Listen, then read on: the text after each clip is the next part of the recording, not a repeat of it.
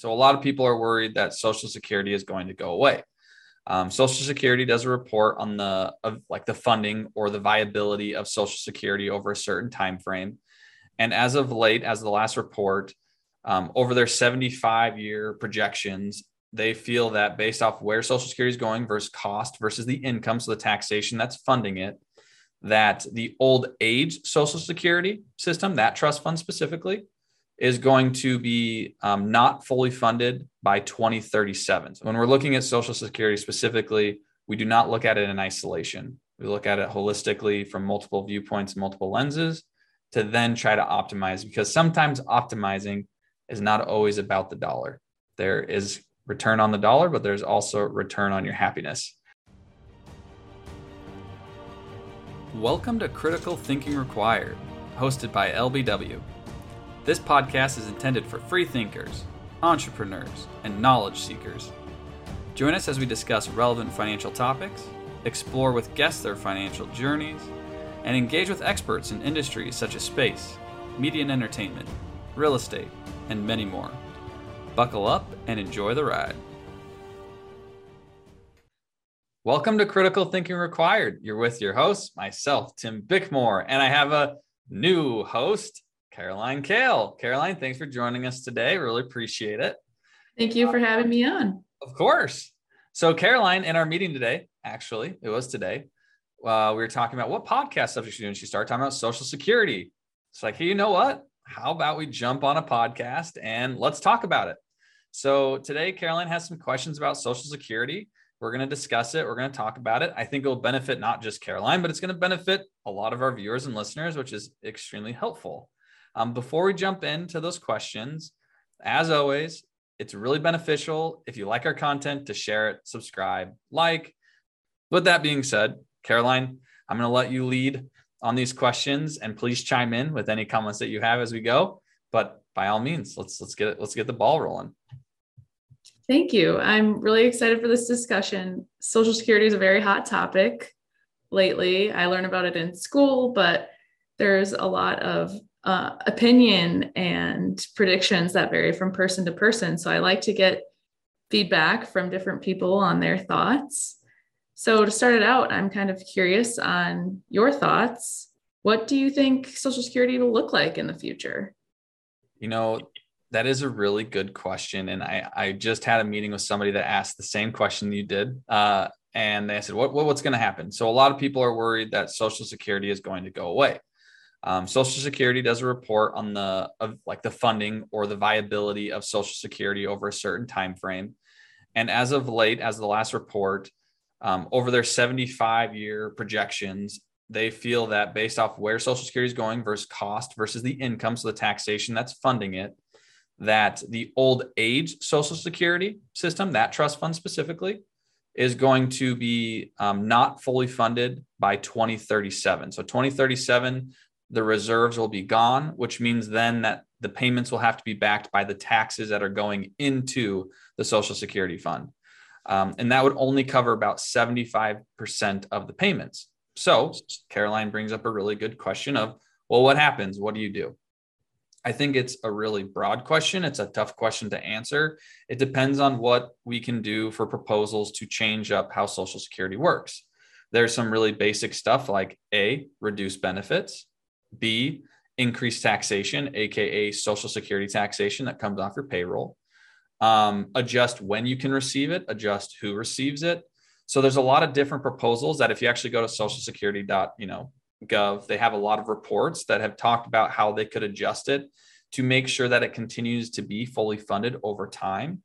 And of course, it's a probability game of understanding who's going to take it or not. But to kind of answer another question that comes up, it's like, well, why are we in this position? If you read the reports, the position really comes from our population is getting older. So the boomer generation is actually going to be one of the largest generations that's going to go into retirement, which means they're going to cost more, meaning we have to pay out of that fund. And then in addition to that, what's happening is that the birth rate has actually declined in the United States. So there's less. So there's less workers to beneficiaries of the trust, which means that you create this imbalance. I believe when I was reading through the report that it was at this point, there's going to be 5 workers for every, or 5 recipients for every 100 workers. So only 50%, where before it was 3 beneficiaries or recipients to 100 workers. So that's 30%. So there's this huge divergence of how many workers there are to support the fund versus who's going to be taking it. So it's more of just an age and a generational effect that's increasing the cost, which means there's something that needs to be done. So that's why I talked about, you could decrease benefits, increase taxation. And so it's just dependent on how the administration and the government wants to look at that. Now, so there's a few stats that I wanted to just talk about that are really interesting. So for example, at the end of 2021, I'll actually ask Caroline a question. How many people do you think were receiving benefits in the United States? This includes both the old age disability, so like retirement trust fund, right? And also the disability trust fund, which is separate. How many people do you think were being supported on Social Security in the United States at the end of 2021, receiving some sort of benefit? I'm just going to throw a wild number out there, like 15 million. So 65 million people were receiving payments from Social Security. Out of that 65 million, 56 million were from the old age Social Security insurance, so OASI trust fund, and 9 million from the disability insurance trust fund. So if you think about that, now we're going to talk about dollars. Out of those dollars, there was a total payment, of $1.133 trillion. Out of that $1.133 trillion, 993 billion came from the retirement side of the trust fund, and another 140 billion came from the disability insurance trust fund. So the United States is paying out roughly $1.1 trillion in Social Security benefits as of the end of 2021. Now, when we start talking about people saying, hey, what if they reduced the benefit? This is the reason why I bring this up, is this would affect a lot of people. This wouldn't just be a little bit, maybe we cut back, Caroline's Social Security payment if she was in retirement. I mean, this would be a big effect to one of the largest populations potentially going in to the United States. So if you're starting to cut those benefits from people that may potentially rely on it or pretty close to relying on it, it could have other trickling or adverse effects to the economy and to the United States in general. So this idea that there's not going to be something that happens, something's going to happen because it's too big of a population that's being supported, that there needs to be some sort of an adjustment. Now, the question of how it's going to be adjusted or what's going to happen is really up for debate. But I think that they'll try to come up with a solution, or I would hope, that makes the most sense. Because if you just start slashing those benefits and that's the answer, that could be a big issue. I think potentially myself, maybe Caroline, we may have slashed benefits because we could absorb some of that. But like the older generation, I have a hard time thinking that they'll go ahead and start cutting that, because I think the government will find themselves in a different position to have to support them regardless. So that money is going to have to come from somewhere. And it may be coming from the younger generation, not necessarily the older generation. So I know that's a lot of information for like, where's the future? I think it's unknown, but the biggest known is that something has to change. That's really interesting. I really appreciate your insights into that. And I definitely see where you're coming from. And I agree, you bring up a lot of great points. That is such a huge population. And what happens to the people that are already taking and receiving these benefits, and all of a sudden in a decade or so, they are receiving less or none? That would be huge and definitely have a trickling effect, like you said. Yeah. And if you take like an economics lens, that you can think about it like this as well, as if you start taking away Social Security payments from people who are reliant on it, what you're also doing is you're restricting dollars from the private economy as well, right? Which could also have different adverse effects in general. You're stripping cash out of the economy, out of the private industry. So there's just different ways that you have to really think about it. And that's where it's a lot larger than the question of like, oh, is Social Security going away or not? Oh, well, wait a second. Hold on. We have an aging population, low birth rates. This is definitely becoming an issue. And there's just different ways that you can start looking at it. So to just cut it out from underneath current retirees, I think is going to cause more issues than good. That's definitely a great point. And then as far as working with clients here at LBW, so at what age or milestone in life do you advise clients to take Social Security? What does that look like? What does that conversation look like? I bet you, Caroline, you're probably like, I know what Tim's going to say. It depends. It depends. I think that there's a lot of different methods on how to approach the problem. But I think it depends on what lenses you want to look at. So, for example, this conversation I just had, we talked about that. He said, okay, let's take the lens that you want to optimize your Social Security, meaning I want the most dollars out of that as I can. I paid my taxes. I did my 35 years. I want to take every dollar I can out of Social Security. If that is your number one goal, then you have to ask yourself, well, when are you going to die? Right? When are you going to pass? Because your payments will go away once you have passed. And so if you look at it from that standpoint, and you can understand your mortality, which it's very hard to understand your mortality or when you're going to pass, right? It's a crystal ball. But if you're like, you know what, my parents lived till 100, my grandma lived till 100, I'm going to live till 100. Well, then it probably makes sense to take it at age 70 because you're going to have a higher payment, which will allow that to compound over time. And eventually you will get paid more at that time because you lived a longer age. But if you delay till 70 and let's say pass at 75, then it would have made sense to actually take it at 62 because you would actually have taken more absolute dollars out of Social Security within that time frame. So it's dependent on your mortality and it depends on what you're trying to do. Now, the other lens that we could look at, which sometimes people don't talk about as much, is quality of life. So let's say that Caroline is at the time of retirement and she had worked for, let's say, the Wisconsin government, right? The state government. So she has this really nice pension fund at the WRS or the ETF. And she also has Social Security because she also participated in Social Security. And let's say that her pension benefit at the state level, as well as her Social Security benefit at the federal level, it allows Caroline to live her life or at least have enough supplemental income to be able to, let's say, retire at 62. That allows her not to have to drain off her assets, has a low withdrawal rate. Then it could make sense in order for her to retire, right? She needs the Social Security. She has to retire at 62 in order to get into retirement early. Her other option would be to continue to work, let's say till 67, full retirement age for her, to be able to get into her. You have to then look at it and saying, look, I'm going to not take as much out of Social Security. I'm going to take that risk that will allow me to actually live the life I want to live, AKA retire early. So you just have to weigh the cost and benefit depending on taking it early or not. And what does that mean for you? And what does that mean for your family? And how does that sustainable for what you're trying to achieve in retirement? So it's not a straight bullet answer of like, you absolutely need to wait till 70 or you absolutely should take it at 62. It really is way more individualized and understanding what you're really looking to achieve and why, and then start making those intricate decisions. So some of these, you touched on some of these, but what are some other reasons to take it early versus late when you're having a conversation with someone? Yeah. So I think the biggest one is like quality of life. Can it allow you to retire early? Right. And if that's what you want to do, then that's definitely a topic of discussion.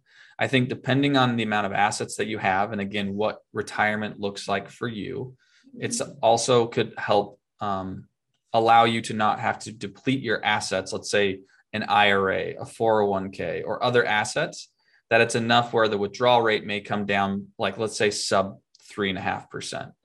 Right. And saying like, look, we're going to take Social Security early, which allows our assets to actually grow over time.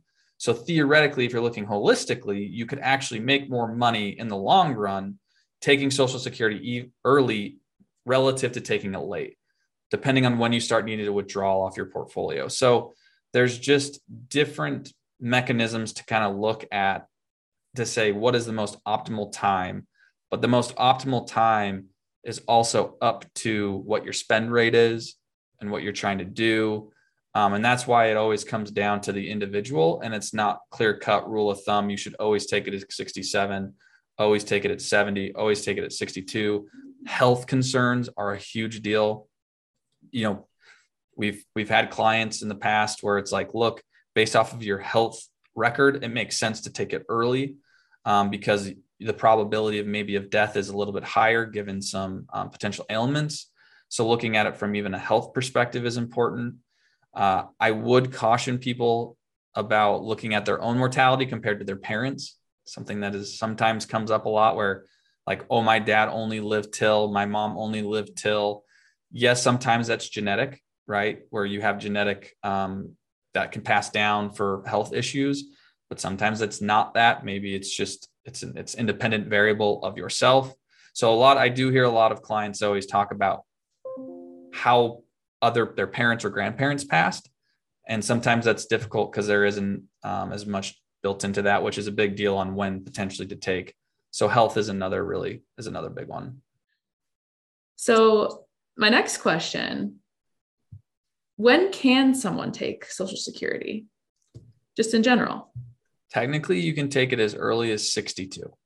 So that's the earliest age that someone could elect to take their benefit.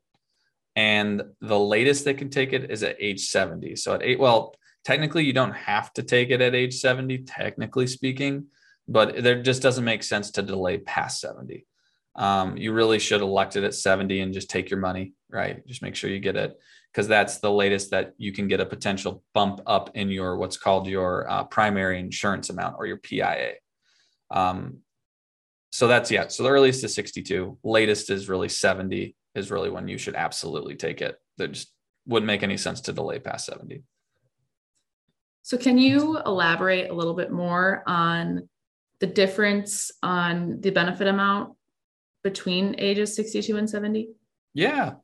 So if you were to, I guess to kind of set the stage, everybody has what's called full retirement age. So everybody has a full retirement age. It's all based off your birth year. So there's different retirement ages. I think the earliest that they have done what they did when they first established Social Security was 65. And then it's kind of incrementally gone up. Now, the latest, there hasn't been anything above 67. So for example, Caroline and I, our retirement age would be 67. They haven't made adjustments to that, but it's all dependent on your birth year. So once you find your birth year, you can find what is your full retirement age. And it does differ for people depending on age. Now, from there, that's what creates your 100% of your, again, primary insurance amount, or your PIA. So that sets your base level. That amount is calculated, which we'll probably talk about in a little bit. But that amount from there, if you were to take it earlier than 67, they're going to start decreasing that amount over time, right? So at 62, I believe the math works out to like a 32% reduction of your Social Security. I would have to double check on that, so don't quote me on it, but I think it's 32%. And that's how it kind of decreases. So if you were to take it at 62 and 6 months, 62 and 7 months, there's a formula that calculates how much your reduction of your 100% of your PIA is. If you go above 67 and wait till, for example, 70, it's roughly an 8% per year increase. So you can make 8% more of your PIA per year if you delay till 70. At 70, that increase stops, and then there is no more increase, and that's why it makes sense to take it at age 70. So I believe it's a 32% reduction, I'm pretty sure, but again, don't quote me on that. And then it's 8% per year up till age 70, depending on your retirement age. So sometimes people, if they don't need the income, it's kind of deferral, because depending on how much you make too, Social Security benefits can be taxed, just depending on the income you're generating. So if someone is in a wealthier position and is generating more income, they may delay it because they just don't want to have the increase in taxation, nor do they want it. And let's say they're in good health, it could make sense to delay. And if they think their longevity is again till 100, then it would make sense to delay till 70. On the exact opposite, yes, you have a reduction in payment, but maybe it allows you to retire. Maybe it allows you to not have to withdraw off your portfolio given what you want to do in retirement. Or you have a health element that it just makes sense to take it because you're worried about the possibility of dying at an earlier age than average. So then that's where you could also think about it as well. So yeah, that's the kind of the reduction in the increase in the benefits. And you can take it anywhere in between that. You could take it at 63 in 2 months, wherever you want to start applying for Social Security. Great. That's really important to know and understand. I've I've seen while working here a few social security statements come through that break down, this is going to be your payment if you take it 62, 67, 70.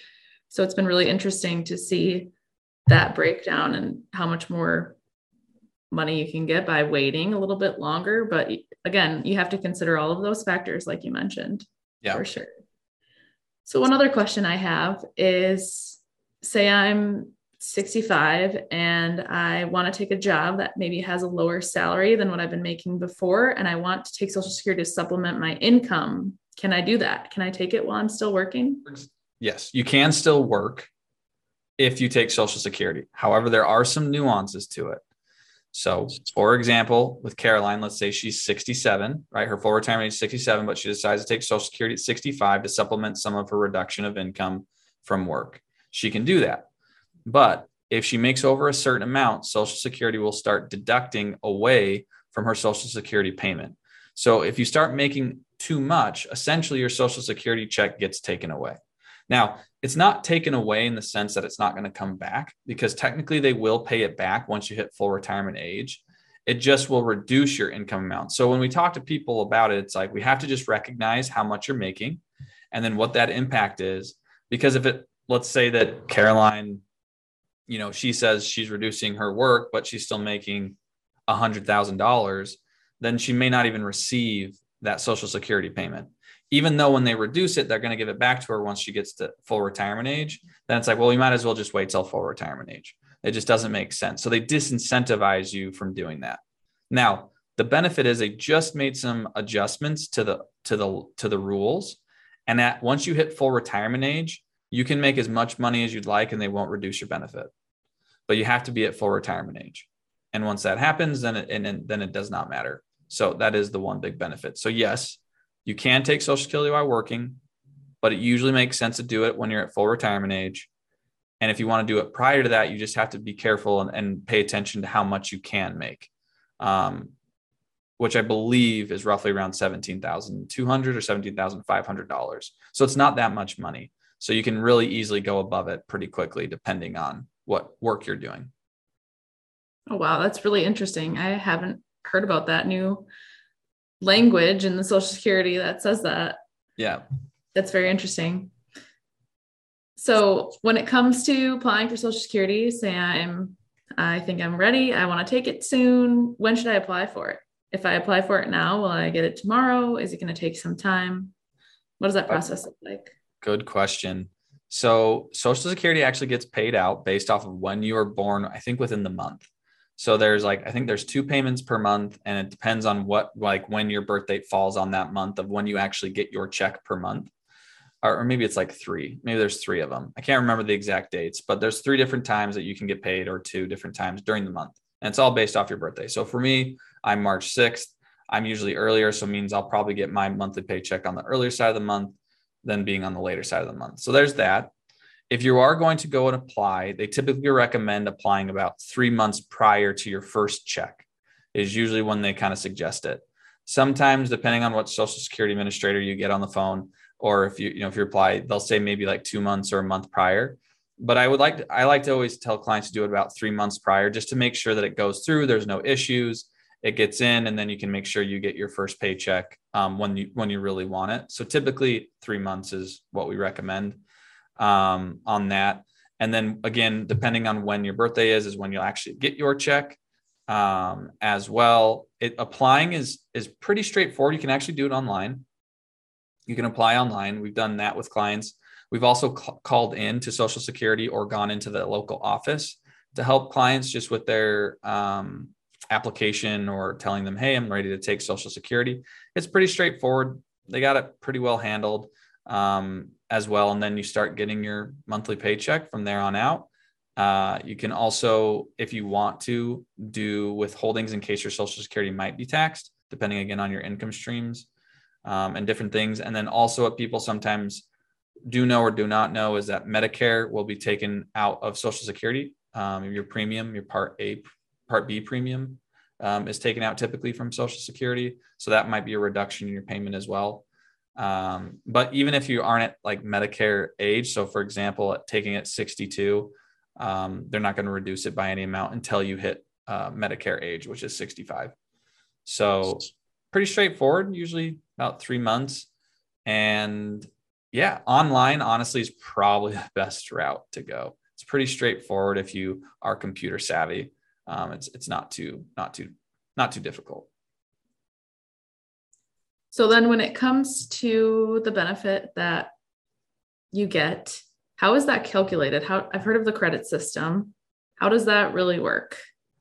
So the way that they calculate your benefit is they're going to come up with, again, your benefits called your PIA, which is your primary insurance amount, is they first go ahead and they find your average indexed monthly earnings, or AIME, AIME. And the way that they calculate that is they take up to 35 years of your earnings that you have paid in. So again, when you're paying into Social Security, coming through your W-2 every year, how much have you paid in? There's a certain formula where you pay in a maximum amount, and then they go from there. So once they figure out what your average indexed monthly earnings is, then what they do is they take the sum of the following. So 90% of the first $1,024 of your average indexed monthly earnings, they add that to 32% of your averaged indexed monthly earnings over 1,024 and through 6,172. So 32% between 1,024 to 6,172. And then they add that number to 15% of your average indexed monthly earnings amount over 6,172. So they take those three numbers. So 90% of 1,024, 32% between 1,024 and 6,172, and then 15% of 6,172. Add all that together. That's what your primary insurance amount is. And that's what you would receive at full retirement if you were to take it. It will decline if you take it early, and it can increase if you take it later. So that's how they come up with the formula to be able to support that. And then again, a lot of that's being supported for your monthly earnings is based off what you're paying into Social Security through your paycheck on a monthly basis or an annual basis for each individual in the United States. Very interesting. That's good to know. Yeah. Samuel, are those all your questions for me today? I think that's all I have. I could probably come up with more if I tried. I know I could, but that's pretty good. We can start there. Well, before, we always like to do round robin, right? So Caroline, I want to hear what your thoughts are. What do you have for thoughts on the podcast today? I just really appreciate this time to sit down and chat about this. I've had this question in the back of my mind. I wanted to hear your thoughts on Social Security as the program as a whole for quite a while now. And so I'm really grateful that we had this chance to sit down and talk about it, and I could hear your thoughts. Cool. So that'll definitely be helpful for me going forward, for sure. Good. Yeah, it's Social Security is a very interesting topic. And I think a lot of people going into retirement are worried about it not being funded, like we talked about at the very beginning. A lot of people stress about when is the optimal time to take Social Security. They've simplified it quite a bit. I mean, we didn't really talk about it in the podcast, but there were different ways to actually claim benefits, and there were loopholes, and they've closed a lot of those loopholes down. So you can't really take advantage of them any longer. So which is kind of a bummer, but also probably to help with the funding issue as well, because they were probably paying out more than they should just based off of some of the holes. So overall, though, it really doesn't need to be that complicated in a sense. It really is looking at what are you trying to achieve? Why are we trying to achieve it? And then how do we best optimize it given your potential goals and situation circumstances? I always like to tell people that, we've had experiences where we try to optimize and, specifically for Social Security.